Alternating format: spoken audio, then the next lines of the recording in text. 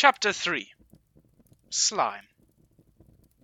The slime is a semi-solid monster that dwells in large numbers on grasslands and plains, typically near towns, though they can occasionally be found in other regions, most especially because they often wander about in search of human men. They are capable of expanding and contracting their blue semi-solid bodies at will to assume a variety of shapes, and are intelligent enough to speak, though their thoughts are simple. When a slime discovers a man, she stretches out her fluid body, entangling his with hers to keep him from moving.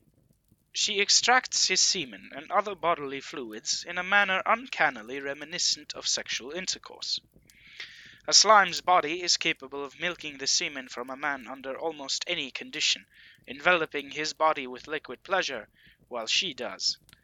As a slime stores the essence she gathers, surplus nourishment not needed to form her womanly body pools at her feet.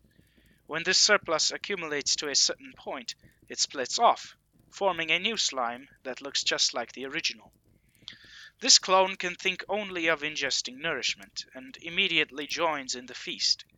She will remain with her sister until she is comfortable enough to set out on her own and seek her own prey. This simple structure of slimes makes them highly adaptable, but also sensitive and thus quite susceptible to mana and their environment. Changes resulting from these factors have led to the birth of a number of variants, including the higher order red slime, the hyperthropic mutation known as the queen slime, the bubble slime, which is strongly influenced by her habitat, and the dark slime. It is said that factors such as long-term mating with a single human man, or change of habitat, can change a slime into another monster in the slime family.